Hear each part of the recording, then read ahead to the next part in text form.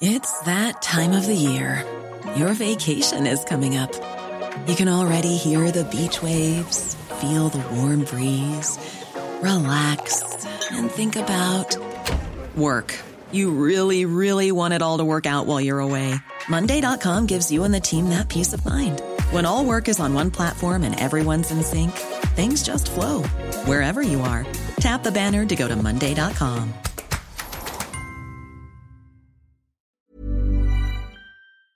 Hi, I'm Lawrence Dallaglio, host of the Evening Standard Rugby Podcast, brought to you in partnership with QBE Business Insurance. The show is available to listen to now and right up to the end of the season, when the winners of the Champions Cup will be crowned at Tottenham Hotspur Stadium, and the fight for the Premiership title will be decided at Twickenham. QBE is one of the world's leading insurers, and they will help your business build resilience through risk management and insurance solutions. Subscribe and download now, wherever you get your podcasts. Thanks for listening. From the Evening Standard in London, I'm David Marsland, and this is The Leader. Desperate Afghans ran alongside a US plane and tried to cling to it as it taxied to take off from Kabul airport.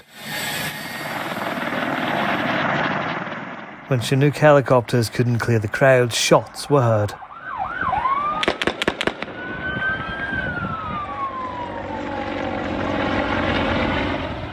The plane eventually left. Some on social media claim they saw people falling from it as it gained altitude.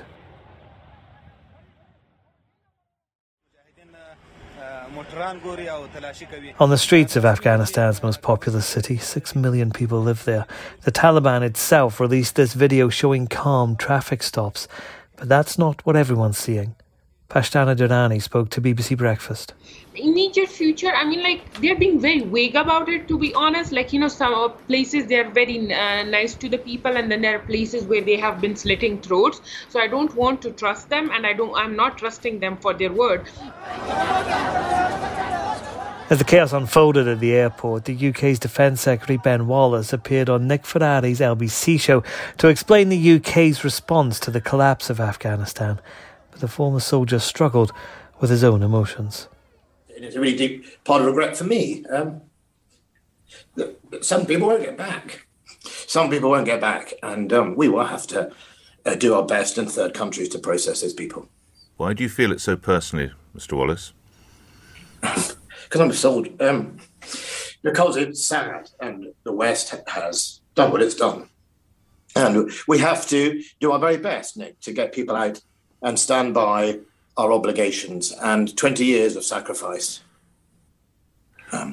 is what it is. I'm joined now by the Evening Standard's defence editor Robert Fox and political correspondent Sophia Slay. Robert, it was only a few weeks ago that Joe Biden said it was highly unlikely the Taliban would take over Afghanistan. Well, here we are. Has this come as a surprise? I think that America, under both President Trump and President Biden, have been completely suckered. That Biden agreed to sign up to the agreement made by Trump behind the Afghan government's back with the Taliban in Doha in February last year, that America would go, the Taliban would come to a peace deal with Kabul, and everything would flow from that. You know, you might well think the moon was made of green cheese and pigs would fly. I think it's a very bad legacy. I think Biden himself actually has a lot to answer for, because when he was even vice president to Obama, a lot of bad policies and approaches, tactics, plans, and strategies came from that. It was already well launched. So, Sophia, if the US has been caught off guard, how is the UK reacting to events as things are unfolding in Kabul? So, I've actually just come out of a lobby briefing just now with the Prime Minister's spokesman.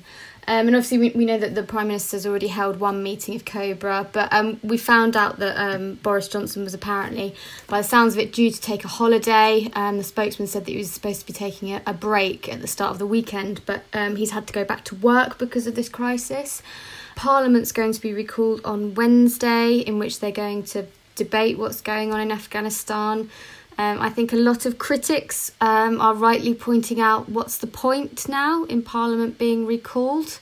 It feels far too late. The horse is very much bolted, and as you've seen those awful, terrible scenes all over the weekend, the past few days, the Taliban is now in control of Afghanistan. It's a shame. I mean, there's big questions to be asked over this. Has there been a big sort of, international failure of security, understanding how fragile the situation was? So we are where we are now, Robert. What has to happen next? It's quite an open question whether the Taliban regime, and whatever that is, because I think it will be a coalition of a lot of factions, can actually run the whole country. And whether they've learnt from the last time round, when it was a truly dreadful and dysfunctional government from 1996 to 2001, whether they can run a swept-up, reasonably modern city with all the infrastructure, power, electricity, water, sewage considerations of a place like Kabul, which is swelling with refugees, up to about 6 million people, nearly a fifth of the entire Afghan population. I think it's a very open question indeed. Will they be able to engage on international diplomacy? Should the UK be talking to them on a diplomatic level? That's an important question, actually. That was asked in lobby today to the Prime Minister's spokesman. He was asked if the UK is going to have diplomatic relations with the Taliban. And he sort of said, it's important that all of us, all the international community, kind of tell the Taliban that nobody wants Afghanistan to become a breeding ground for terror. And sort of when he was pressed on it, he said, well, it's too early to tell. But I think even talking about the Taliban in those terms, leaving that open does suggest that they're going to be spoken about and spoken to in a different way that we've ever seen before. I mean, channels are open with the Taliban. We are talking to them through other states, but we are talking to them. Well, I think the immediate diplomatic contacts are those with the neighbourhood. And I think the neighbourhood who have been trying to engage them, namely particularly China and Russia, and above all, Iran. And another thing that comes with Iran is the problem of narcotics, huge outlet of narcotics. Both Afghanistan, particularly since the time I first went there in the late 1980s, compared with now, as in Iran, it has a huge growing block of addicts.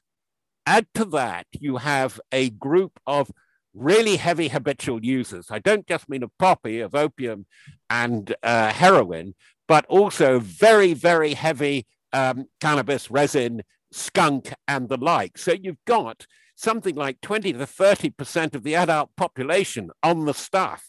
And it's a huge problem which is being exported from Afghanistan. Was Afghanistan actually a working, functioning country, though, over the last 20 years? Well, yes and no. There were bad things. And I think it was a huge mistake on the part of the Americans and the British, who were very close to them. They tolerated far too much corruption, bad practice, and retrograde practice, like allowing a law which permitted rape in marriage under President Karzai. But what undoubtedly was a plus, that in that 20 years, a new literate class was being created. People who were kids in school, then students, then graduates who were very good at things like IT. There was a vibrant free press, genuinely free press, in electronic media and in print. And of course, we saw a tremendous uptake in schooling. 6-7 million girls going to school and graduating out of high school and aspiring to university, teaching hospitals. That is finished. It's year zero. And it's year zero in the way that Pol Pot's regime began in Cambodia all that way back, which led to the loss of 1 million lives. What's the UK presence on the ground there right now? Is there anybody still there from Britain? Yeah, well, we've sent a force out to try and help people get out. It's an emergency situation. They're desperately trying to process everyone. It sounds like the main problem isn't capacity of planes or anything like that. It's not the physical issue of getting people out. It's actually the kind of bureaucracy, the processes of trying to get people out. I think one person that should definitely be mentioned in this is our ambassador, Sir Laurie Bristow, who's out there at the moment on the ground, and apparently he's literally checking through visa applications himself, trying to help these people get evacuated. So, good on him. That reflects, I think, in my opinion, just how desperate this situation is. The UK says it will not be sending forces back. Do you think that will be the case? Will the UK, will the US eventually have to send troops back to Afghanistan, or is that our involvement done? Well, what I'm fed up with, having studied at college, there's too much history in this. I'm amazed that the very heavy upper end of our diplomatic community, our politicians, are reading lectures from history. They don't understand history. History doesn't go in straight lines. It moves in very, very different rhythms. So when I hear a politician opening his or her mouth and says, never again will we do this or that or the other, sell shares in that statement, and very probably that politician. If we're going to see from Afghanistan one of these new wars of implosion, despair, destruction, migration, and exported extremism from it, which is now extremely likely in view of the international elements that are coming in on the back of Taliban, including Al-Qaeda and Islamic State elements, we're going to have to be interested in them. Why are we going to have to be interested in them? Because they're going to be interested in us. And that's the leader. Check out standard.co.uk for more coverage of this story. Follow the live blog for breaking news. We're back tomorrow at 4 p.m.